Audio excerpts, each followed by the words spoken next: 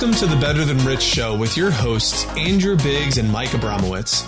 The Better Than Rich Show helps ambitious leaders who are on a mission to leave the world better than they found it, change their perspective on what's important, increase their income and impact, and systemize their life and business.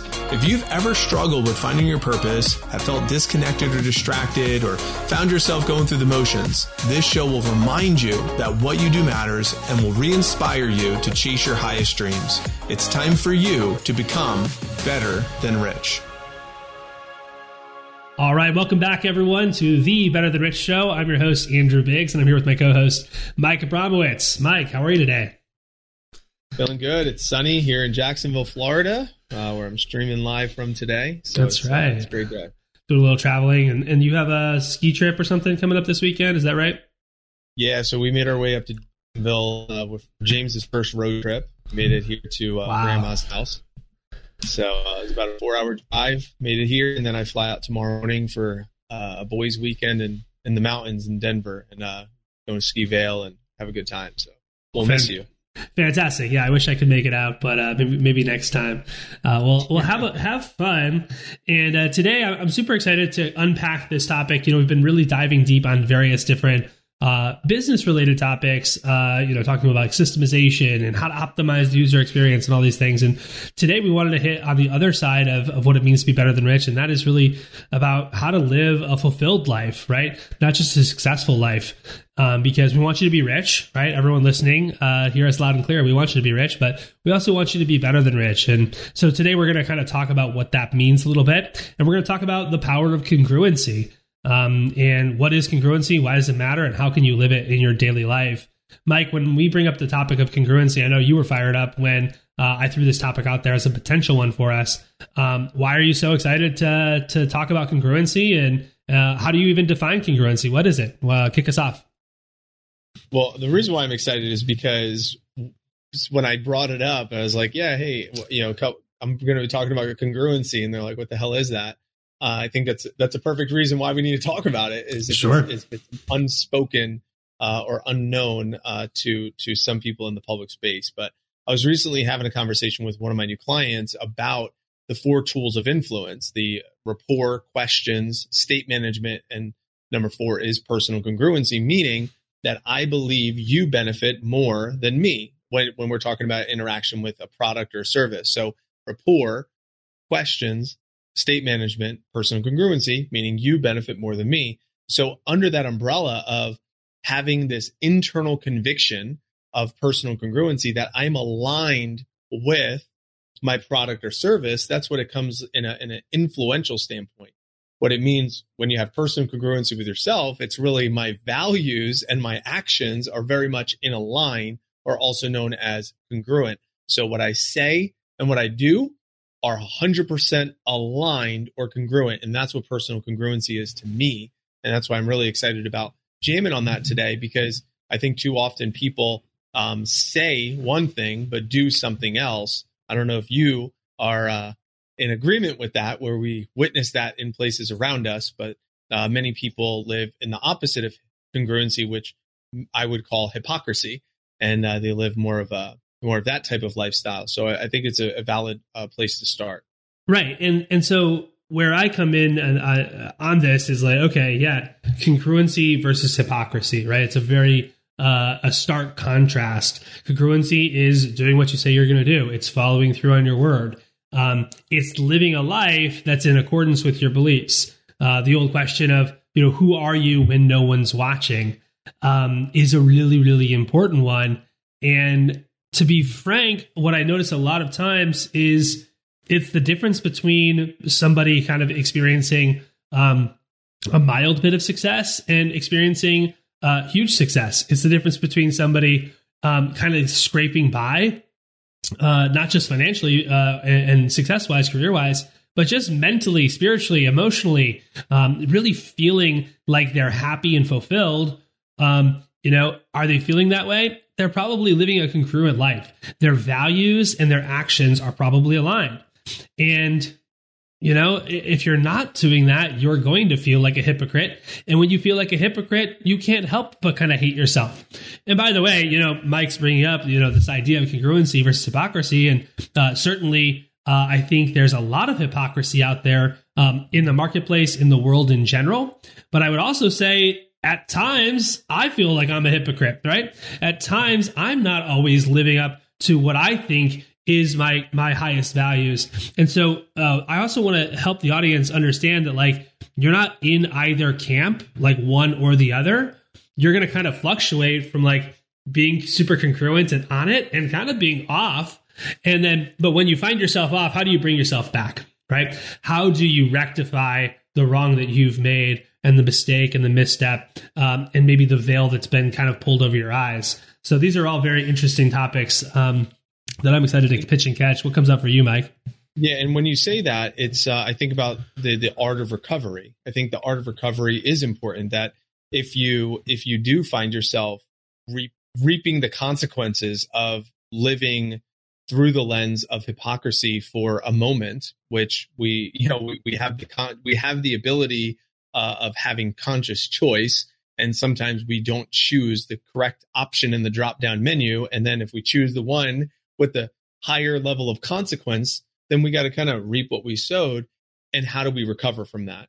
And I think having also a drop down menu of recovery, like the ego might not want to apologize. The ego might not want to, experience damage control, or they might like say, well, you deal with it. Even though I messed up, you have to pay the price. And sometimes that's not what leaders do. That's not why we run this podcast. That's not what Better Than Rich means. If we really want to be leaders of our life and live in congruency, we need to know and own. It's like, I'm better than that. I chose the wrong drop down menu on that one. It's like, how can I make this right? It might not be perfect, but how can I at least make it right? Absolutely. I mean, reconciliation, right? As a starting point, when you find yourself not living up to your values, not living up to your standards, is a really, really useful tool. And maybe that looks like, publicly going to somebody and being reconciled to them and apologizing. Hey, I've been a little off the last few months. I just wanted to be honest about that and transparent with you and just say, I'm committed to doing better. Now, by the way, don't say you're committed to be doing better if you're not, right? I've also seen that where it's like someone has this like one moment of realization that they've been acting hypocritically. They go to their team or something at a team meeting and they're like, guys, I'm going to step up. I'm going to change. I'm going to make a difference. And, the team's like, wow, that was really humble and inspiring the way, our leader showed up today and was transparent about the challenges they're having mentally and emotionally and spiritually. And then like a week later, they're right back to who they were, right? And it's like, the team's like, didn't she say that they were going to turn a new leaf? So these are all examples of, what congruency looks like. And the truth is, guys, like, the marketplace has a really good, pardon my French, but a bullshit detector, right? And I think people are super intuitive. They're way more intuitive than you think. And if you're wondering, why don't people want to follow me? Why don't people want to learn from me? Why don't people want to buy my stuff? Or sign up for my coaching packages or listen to the leadership that I'm going to provide. The truth is, they probably shouldn't, right? They probably are catching a little whiff of something that just doesn't sit right with them. And they might not even be able to put their finger on what it is, right? But they just feel like, you know what? I just don't fully trust this person. And if the marketplace really is an exchange of trust, right, we need to ask ourselves, how do we build as much trust as possible? And the best way I know how to do that is to be congruent. And again, I'm not sitting here telling you, I'm perfect at that. But I also think when we do recognize that, being willing to even just admit that is probably a good starting point for building trust. Yeah. But what do you think, Mike? And you think about our motto at Better Than Rich, leave today better than you found it, what that means and what that means to the marketplace and what it means to us. I personally leave today better than I found it. I will catch myself. I'll give you specific examples. Walking home from the gym and I saw a plastic wrapper of water bottles, like a empty pack of water bottles. Saw it on the sidewalk. I knew there was a trash can probably 100 yards in front of me. And I said to myself, leave today better than you found it. Leave this location better than I found it. I pick up the trash with like my 2 fingers because it was like wet. It was like kind of gross. And I walked with my 2 fingers like this, carrying this trash and I threw it in the trash can. Leave today better than you found it. Leave it better than I found it. If I see like a mat at the gym, I'll pick it up and I'll put it away. Leave the space better than I found it. And I just say this constantly to myself, and nobody's watching. It's not because I'm like, let me prove to the world I am awesome. Let me prove to the world what Better Than Rich is. Let me go out there and try to get clients for us. Let me drive traffic to our events because I'm going to leave today better than I found it. And everyone watch me. That's not the goal. The goal is for me to live congruently, to do what I believe and to believe what I do and align those actions and beliefs together. And the more I can do that, I hold agreements that I make to myself. And when I hold agreements that I make to myself, that is what's going to anchor in even more congruency, even more actions, even more beliefs, and it's going to create an upward cycle. What's the opposite? The downward cycle. I see the trash on the ground. I don't pick it up. I walk past it. It's like, leave today better than I found it sometimes. And then it's like, I see the mat. I don't pick it up. It's leave today better than I found it sometimes. And then I add this clause of sometimes in, and now it's this cycle of sometimes. And now I'm actually creating momentum in this downward cycle where it's like, it doesn't have to be all the time. I don't have to hold agreements that I keep to myself all the time. And what's the consequences of that? Well, if I don't do that with myself, maybe I start doing it with other people. Maybe I start slipping with, my habits or my goals or my behaviors. And then there's even more momentum. So sometimes we get into this cycle, and all it is just a habitual pattern of, am I holding the agreements that I initially made to myself, which I believe is where personal congruency lives. So, and there's so many examples of this. I can jam on. Yeah, I love it. Anything to show for you on that? Yeah, absolutely. I mean, what you're doing is you're conditioning, right, your identity to be aligned with your values. And, so often, if we think about, identity, what is identity? Identity is who you believe you are, right? And that's kind of foundational. I kind of call it the 10 foundational questions. We have some content called the DNA, the personal identity DNA helix. And there's 10 questions on this DNA helix. But one of them is like, what are my values, right? Who am I? Where did I come from? Where am I going? So understanding your place in terms of, your personal history, how that fits into the collective history, whether that's a family history or it's the collective history of the species, all these different things match into an identity as part of our kind of like core identity content.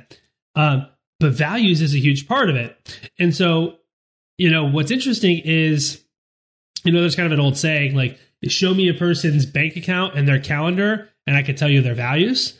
And the whole idea there is that, we can say that our values are honesty, integrity, family, faith. We could say it's whatever, sounds really good, right? Courage or whatever. But how are we actually living? And the truth is, oftentimes when I help people design their values, we come up generally with 5 core values. I feel like that's a really good number. But then we have to really ask them, okay, how much are you living this? And how much is this seeped into your everyday life? How much is it even seeped into how you operate in the business world, right? And how much of this are people getting this even in the context of your day-to-day business operations? And the truth is, a lot of times it's not there. So what we have to do is we have to bridge that gap. And so it becomes this thing of saying, okay, today, how can I be as aligned with these values as possible and make the next right decision, make the next right call, pick up the next piece of trash if I didn't pick up the last one, assuming I'm, I feel called to do so. So, these are just some more things that, come up for me is this sort of conditioning. And basically what the other side is almost like a slow erosion of your character to where you don't, if you just ignore this congruency for a month, 2 months, 6 months, next thing you know, you're going to look in the mirror and you're going to be like, who is that guy? Who is that girl? That doesn't look like anything that I want to be. So these are just some things that I see. And one of the things on that, Andrew, is that sometimes people, it's not that they intentionally don't want to live congruently with their values. Mm-hmm. It's that they forget what they put down as their values is because they don't have the constant reminder. Mm-hmm. This is something I was guilty of. You and I had this jam session probably back circa 2017, maybe.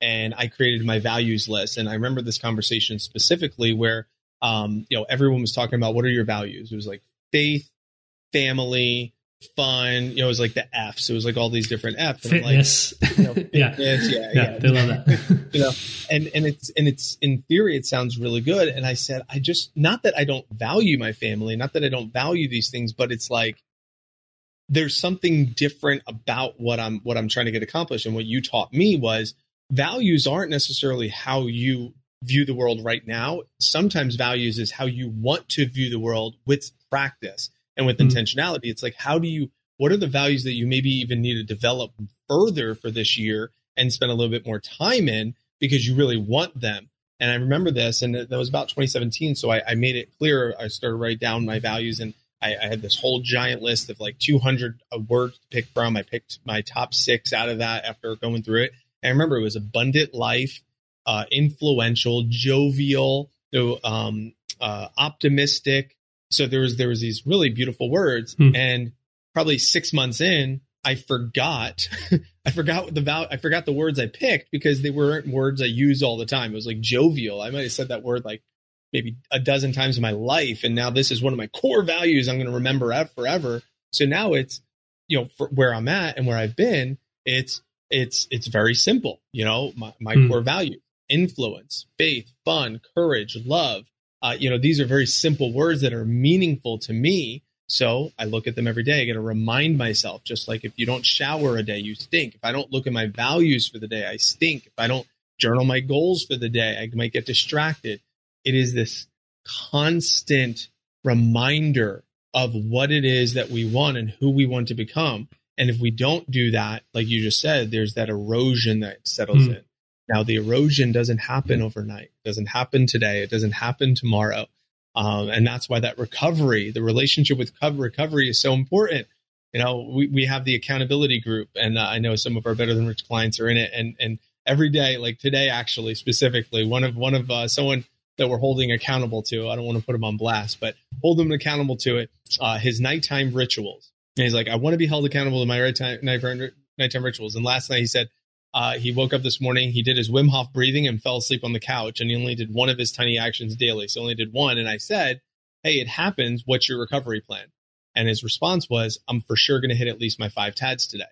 So now we'll see. Is he going to hold true to the recovery, to honoring his word, doing what he says he's going to do? That's the fun of this. It doesn't have to be so deep, but man, there's consequences if you don't make it intentional. Absolutely. And that individual, who you are, okay, listening to this. No, the reality is you're either putting, deposits into the I trust myself bank account, or you're putting your, deposits into, I don't trust myself bank account. And, ultimately what we're trying to do is build up the trust you have in yourself, because also like if I'm going to, especially from a leadership perspective, try to lead people, the biggest question is, why should anyone want to follow you? And, so often, even in, just regular contexts in business, it's just the leaders who are living personally their values the most, who are the most admirable and the most that people want to follow. So I want to get a little practical. One of the things that I wrote down from a practical sense was just how to actually take stock of, kind of what is your internal relationship to yourself. And, there's many methods to do this. One might be journaling, right? Another, though, might just be deep contemplative thought or meditation. But you need to ask yourself some serious questions. And one of the things that I kind of said at this last retreat in Mexico that kind of got an ooh from the crowd was the best leaders develop an intimate relationship with their conscience. And I think that developing that intimate relationship with your conscience is absolutely critical for living a congruent life, and therefore is absolutely critical for living a fulfilled life. But how do you do that? And, one thing I would just say is, how often are you actually thinking about your behaviors? How often are you actually even just self-aware to recognize, what did I do today? What did I do that was good? What did I do that was bad? So taking constant stock of your behaviors and how you actually ended up at them Were they really, intentional behaviors? Were they kind of automatic behaviors? Did you get triggered early on in the morning from something and therefore the rest of your day just spun out of control? And coming back to that question consistently, how did I act today? And was it consistent with my values? You can ask that and contemplate it. You could ask that in a journal question, right? How have my behaviors been? Have I been congruent with my top 5 values, today or this week? So developing that intimate relationship with your conscience is a really good starting point. And somewhat kind of most people don't want to do that because it can be so convicting. Because a lot of times it's like, no, you've been acting, completely out of control. You're not living in alignment with your values, and you have some shaping up to do. And that can be really convicting, but it's also super rewarding. So I really want to challenge everybody here today to ask themselves, how close has my relationship with my conscience been? And have I allowed myself to be convicted lately? Mike, I know you had some tips about how to bring this practically also, not just into your personal life, but also into business. And I'm curious what your thoughts are there. Well, first, to double click on what you just said is sometimes we can't evaluate our actions because we're like, oh, I did great. I did everything I was supposed to do. So sometimes we need to look at the reactions of others to our actions. And just by analyzing how did they receive my behavior? I felt pretty good, but how was it received? Because sometimes life doesn't respond to intent. We could have intended something and the intent was great, but it might not have been received the way we wanted to be received. So sometimes looking at the reactions can also be a great way to keep score on this personal congruency or on this practical methodology as you're doing some self-reflection too. That's so smart, Mike. I'm so glad you said that. And also when you're looking at the reactions, make sure you're not judging other people's reactions, right? And saying, I got a negative reaction, but that's just because he's an idiot, right? Or, that's just because that person's immature. It's like, no, maybe, but also, look and see, especially if a lot of people, right, there's like multiple data points. And it's like, everyone is kind of trending in this direction with their reactions, then it's a you problem, right? It's kind of the classic, if someone's been divorced 3 or 4 times, it's not their ex's fault. So Andrew, that's what you've been so helpful with me at is tapping into this deep curiosity. Because judgment, and you taught me this years ago, judgment is like that baseline of violence. This baseline of violence is judgment. And it's like, we don't want to go into judgment. How can we replace it with curiosity? And you brought that to me years ago, and it made a world of a difference for me. So if someone's listening to this and says, shoot, I kind of judge a good amount. I don't intend it. I don't mean to, but I just do. How could they explore curiosity deeply, more so than judgment? How can they explore curiosity more than judgment? You're putting me on the spot. I love it. So I would say as a starting point, we always want to just be curious before we're critical. So the concept there is always assume that there's something you could have done better. So that's maybe like a starting point. So if you're getting a particular reaction from people, always assume that they're reacting and responding to something that you're putting out, right? And again, communication, to circle back on what you said, isn't what you intend to say, it's what's received. So you need to ask yourself, what was received? Sometimes that's in my communication. Sometimes it's somebody has a particular communication receiving style and the delivery method wasn't, congruent with their way of receiving information. And that also implies that I have ownership, that I am actually responsible for those around me.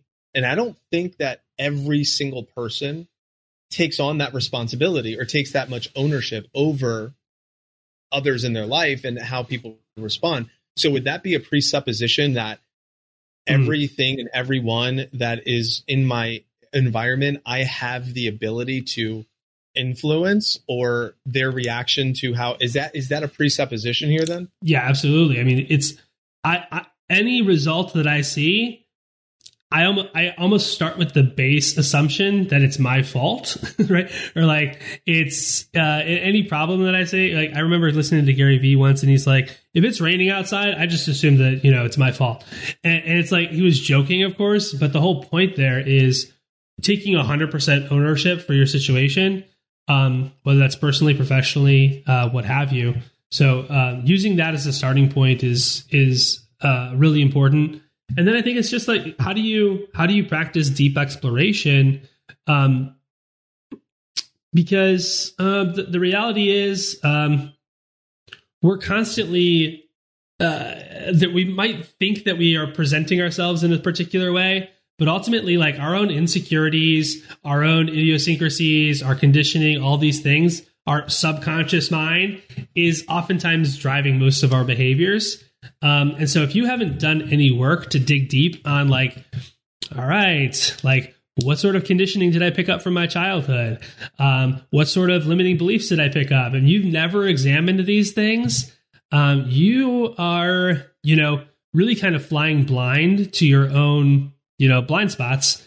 And you probably should get somebody to help you see what those blind spots are, or hire a therapist or a coach or something to help you unpack that, to understand these are all my insecurities, because every single time I come into a conversation, all my insecurities come with me, right? It's not so easily compartmentalized. So doing all of that work, is super important, so that when you are communicating with somebody, you're able to kind of present as coherently as possible, instead of a disintegrated, right? Disintegrated identity is like these little compartmentalization boxes, and an integrated identity is, hey, I'm bringing all of me. Sometimes that's, the best parts of me, and also sometimes it's the worst parts of me, but here I am, and take it or leave it.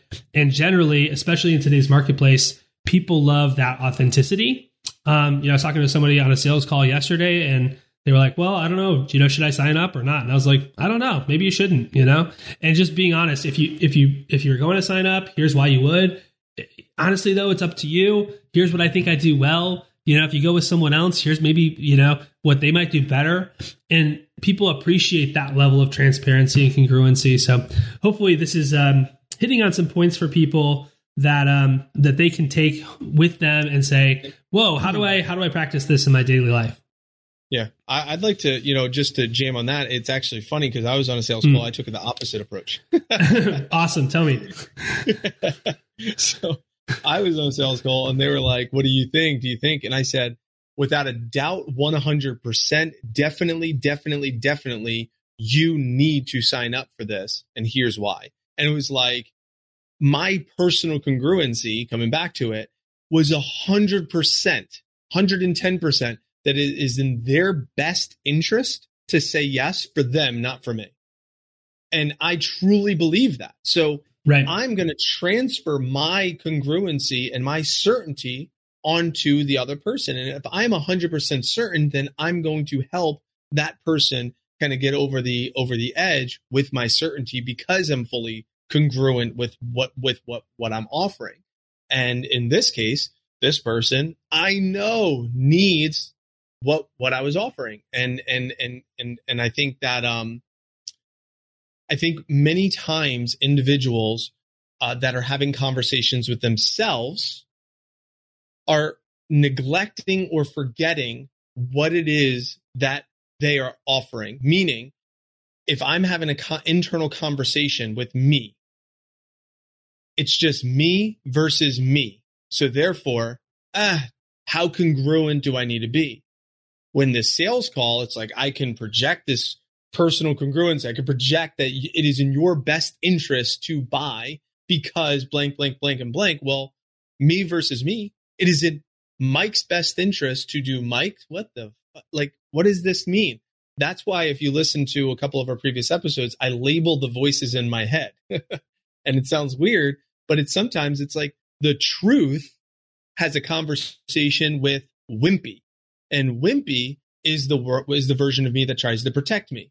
I also have Shithead, who is the version of me who's like the arrogant projection of like the judgment. The judge is Shithead. Wimpy tries to protect me. Then I have the truth. The truth is the sage, right? The one who's gone through all this self-help and personal growth. And it's like the truth versus wimpy, right? So it's not me versus me, because then that loses context. So it's like the truth versus wimpy. Just like if it's me having a conversation with a client, where's the congruency? What is the belief structure of the truth, and what is the belief structure of wimpy? And when they have a conversation with each other, that's I want to have more congruency to the truth than I do with wimpy, because wimpy protects me too often. Oh, what if you get hurt? Or what if you hurt someone's feelings? Or what if you do that? Or if you go into the cold, what if you get sick? Or if you go to the gym with a sore back, what if you get hurt even more? Or what if, like, you know, the car gets into an accident? Are you sure you want to, like, just trying to protect me constantly? Like, and if I don't feed if I don't feed the truth, where it's like the truth is cold is actually really good. Let me feed that. You know, working out and exercise is actually really good. You know, taking risks is actually strengthens my confidence and courage with myself. So it's like feeding that. Matthew McConaughey, I'm Matthew McConaughey fan. He talks about feeding the two wolves, and this goes back to lots of different adages. But it's like you feed the wolf that is love, joy, compassion, courage, or you feed the wolf that is fear, insecure, that lower energy, and both wolves have to eat. It's just which one are you going to feed? And the more I can feed the wolf that has the self-serving, positive, high frequency emotion and energy, that's what's going to bring to my world. So I don't know. It just kind of triggered a little bit of a rant there, but no, I love it. Yeah. And of course, that's why you jumped off the balcony in Mexico and, right into the pool. I was sitting there like journaling in the morning, or I was meditating or something. And like, I hear this massive splash. I'm like, what happened? Like, how did Mike get down here? And I guess he had jumped off the balcony in this beautiful Airbnb we're at. I burned indecisiveness the day before, man. I let go in the fire, indecisiveness, and I was like, I kind of want to jump off this thing. It's like, boom, took off the shirt in my underwear and just. I love it. So, one of the things that we were talking about, pregame was we were thinking about how to bring congruency into your business, right? And one thing that it's really cool when you do all this personal work and you're able to figure out, like, what are my values? Who am I? How do I want to live? But sometimes people almost have like this line between my business self and my personal self, how I show up at home and how I show up at business. Well, I would never want to bring this like loving, compassionate energy into the workplace. Like, I'd be taken advantage of, or people would respect me, or whatever stories that you might have around that. And so, I have some thoughts. I'll kick it to you, Mike, here in a second. But one of the things I want to just, as a starting point, invite everyone, listening to, is that ultimately who we are really shouldn't change all that much from context to context. Of course, it'll change slightly, right? Because in different positions, I'm the leader. In some positions, I'm, the subordinate. In some positions, I'm very knowledgeable and wise, and I should take lead. In other positions, maybe I'm a novice. And so we're constantly sometimes kind of like taking off hats, putting on new ones. We all play different roles, right? I'm a father, I'm a son, I'm a brother, I'm a friend, I'm a business owner. I have these different roles, but ultimately, there's definitely parts of my identity that are not changing throughout. And so as a starting point, if you're listening to this, evaluate your relationship to the different roles in your life and ask yourself, am I kind of like a chameleon?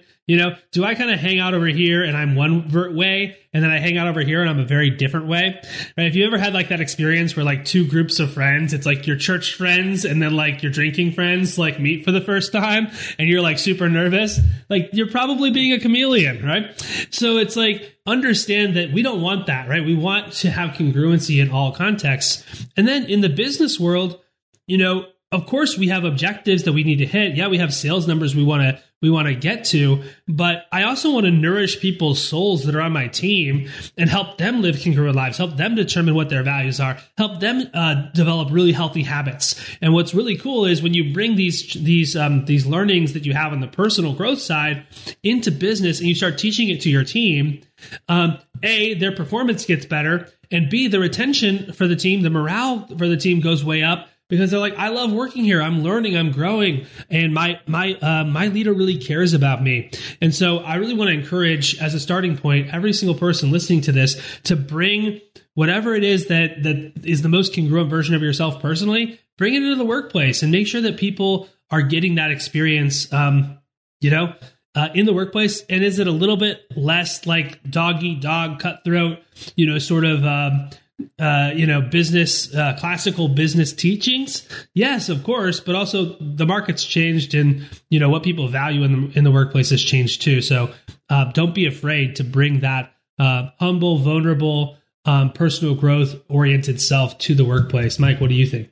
And that brings up, what is the purpose of your workplace in the first place? Like, what was the reason that you started that enterprise? So if you have a purpose or a reason or a vision or a mission as to why you started your organization, then I would just encourage you to see and explore, how can you tie some sort of personal growth element to whatever that mission is. So it doesn't matter what that mission is. Like, if your mission is, I want to provide exceptional customer service. Okay. Well, how do you define exceptional customer service? Well, one of the needs of your customers is for you to expose them to some sort of personal growth. Maybe that is exceptional service, possibly, right? And where this comes into play is, you must believe that what you're offering to the marketplace adds tremendous value. And I'll say that again. You must believe that whatever it is that you're offering to the marketplace adds tremendous value, because the marketplace will respond to whatever problem you are solving. And if you're solving a big problem, then you are going to have to add massive value to the marketplace. So I invite you to really think about that. And I said this again on a previous episode, that, I've been selling CutGo and been in the industry now for 18 years. And when I have a conversation with a new sales rep and I say, if you're just selling them knives because their knives are going to replace, that's a small problem. If you're selling them on the idea of eating healthy and getting the family together and spending more time together, that's a little bit of a larger problem. And people are more likely to spend money on solving the latter, solving the problem of spending more time with my family and being healthy than, let me just upgrade my knives. So whatever problem you're solving in the marketplace is going to determine your value. So you want to add tremendous value to that. When it comes to personal growth in your sales team or for your organization, when it comes to bringing in this element of vision and mission and why we do what we do, well, it's got to start with you. I tied my personal mission into the mission of my business. Mm-hmm. What is my mission? Mm-hmm. My personal mission. The purpose of my life is to educate, inspire, and be a force for good for myself and others. The mission of my business, to educate, inspire, and help every representatives become exceptional individuals. And by making a difference in each representative as an individual and developing ourselves as leaders, we will make a powerful impact in our community. So it's very similar, but the business is a vehicle for my personal mission. Mm-hmm. What would you say to somebody who's, let's say they're like an accountant at, a Fortune 500 company or something. It's a big company. They have these values. They want to live their values and bring that into the workplace, but also like, they're kind of like, it's not like it's my business. I can't just like come up with a new mission statement. Like, how does someone work this into quote unquote like everyday life if they feel maybe they aren't like the sole decider? If that makes sense, what would you say to them? I had this conversation with a teacher. Good example. Schools. Yeah, I had this conversation with one of the high schools, and we were overheard someone else say that it's like, oh, I can't wait till I get my tenure, 10 years. And I only have to put up with this for so much longer, something like that. And like, we overheard it. And it was like one of those curiosities. It's like, yeah, it kind of does suck. Like, you are restricted to the guidelines and the parameters of what is outside of your control. So it's like, what is, so we explored it. Like, what is in your control? Like, what can you focus on to make this a better experience for you and also for your user, which are the students? And what we came up with is thinking about why we became teachers in the first place. Like, that's what I came up with. I'm not a teacher. I supported the teachers, but it's like, if we just got even more clear of why did we become a teacher in the first place? So why did you become an accountant in the first place? Was it because you were good at it? Maybe. Okay. What is it about what is it about what you do? How can you strengthen your meaning behind what you do? There's a great book, The Dream Manager by Matthew Kelly. I mean, they were janitors, for crying out loud. They cleaned toilets, but it's like, how do you bring even more meaning behind what you do? And you don't have to necessarily translate that to the entire workplace through your words, but you can do that through your actions, through how you approach your position, because the position, again, is a vehicle to demonstrate how you choose to lead your life, if you believe that to be the truth. So if I'm speaking to that accountant or that teacher, well, how do you show up in your relationship with yourself? Do you hold the agreements you keep to yourself? How do you show up with your relationship with your significant other? Do you hold the agreements you keep to them? How do you show up as a son? How do you show up as a brother? How do you show up in church? Bobby Lewis wrote a book called The Joy Behind the Headlines. And one of the chapters he talked was ambition, a chapter of ambition. And in that chapter, he talked about the PB&J feeding frenzies in the movement. And I had the privilege of being honored and mentioned and interviewed for that chapter. And one of the things he said is, I brought my kids to this feeding frenzy. His daughter was, I don't know, probably 5 years old. He's like, I brought my daughter here because every Sunday we're at church talking about what it means to be a good Christian and what it means to do this. And then she rarely ever sees what it is. She just hears about it. And this was an example where we were able to show her what it means with action of what it means to go to church. This is what it means to go to church. Handing out those sandwiches is what it means to go to church. And it's like just demonstrating the lessons through the way we lead our lives. And doesn't matter our position. The position is irrelevant. The position is a vehicle to demonstrate that even further. And if you do a hell of a job at it, you'll make more money. Absolutely. Absolutely. And I love what you said, just deepening the meaning behind what you're doing. And I don't care what you do on the other end of this, listening in your car or at the gym right now, wherever you are.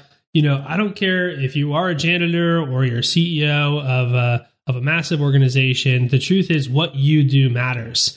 And when we think about what Better Than Rich is really here to do, and why we talk about concepts, that are somewhat, abstract, like congruency, the reason is because, I believe there's an epidemic of meaninglessness, of purposelessness, of disillusionment out there. People, are out there trying to be successful. They don't even really know why they want to be successful. I guess it's just because they saw someone on Instagram tell them that they should be, or whatever. And the reality is, there's so much more out there for you than some shallow success.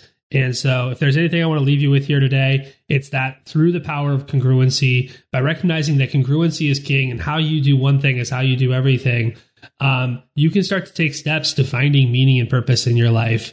And we really hope that you've gotten a lot of value from this. Mike, closing thoughts before we let everyone go for the day. I invite them to continue to feed your mind. Feed your mind with any type of, I love that you're listening to this show, of course, and continue to follow us and feed your mind with our wisdom. But a lot of our wisdom isn't necessarily from us.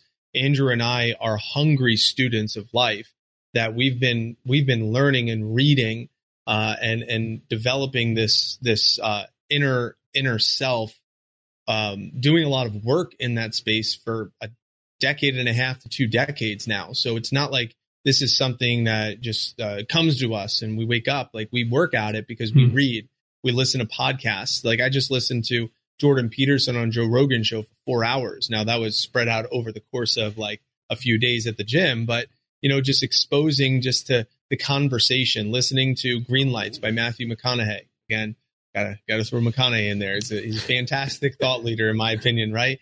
You just listening and all inviting even thoughts that aren't aligned with your own, to get even curious. I would invite you to be curious on other people's lens, especially with the polarities that are happening right now in the world. It's like oftentimes we'll just want to avoid what's different. And I invite you to embrace what's different and learn why is their lens of the world different than mine? and oftentimes, not all the time, but oftentimes you'll probably realize what they want is exactly what you want as well. They just have a slightly modified approach on how to get there, but the outcomes are probably fairly similar. And if you start asking those questions of like, what are the outcomes and why do you want those outcomes? Why do you want that? Why would that be important to you? It's probably similar to what you think would be important to you as well. And the more you can start seeing that, I believe, Andrew, you said in the very beginning that we're all a part of the same, you used the word, what was the word of like network or, collective, connection, collective journey. Collective. Yeah. That we're all a part of this collective journey together. And we all do our own part in that collective journey. Just continue to learn, honor each other, learn about you, learn about your brothers and sisters in the world, and continue to make your positive change that you want to see in others and also in yourself. So that's my closing thoughts. Fantastic. Well, thanks everyone for joining us. Remember this week that congruency is king, and remember to leave today better than you found it. Thanks for joining us. We'll see you next week on the Better Than Rich Show. Bye. Thanks for listening. If you enjoyed this episode and you'd like to help support the show, please share it with others, post about it on social media, or leave a rating and review. To catch all the latest from us, you can follow us on Instagram at betterthan_rich and join our Facebook group at the Better Than Rich Show. Thanks again for listening. We look forward to seeing you next time. And remember, leave today better than you found it.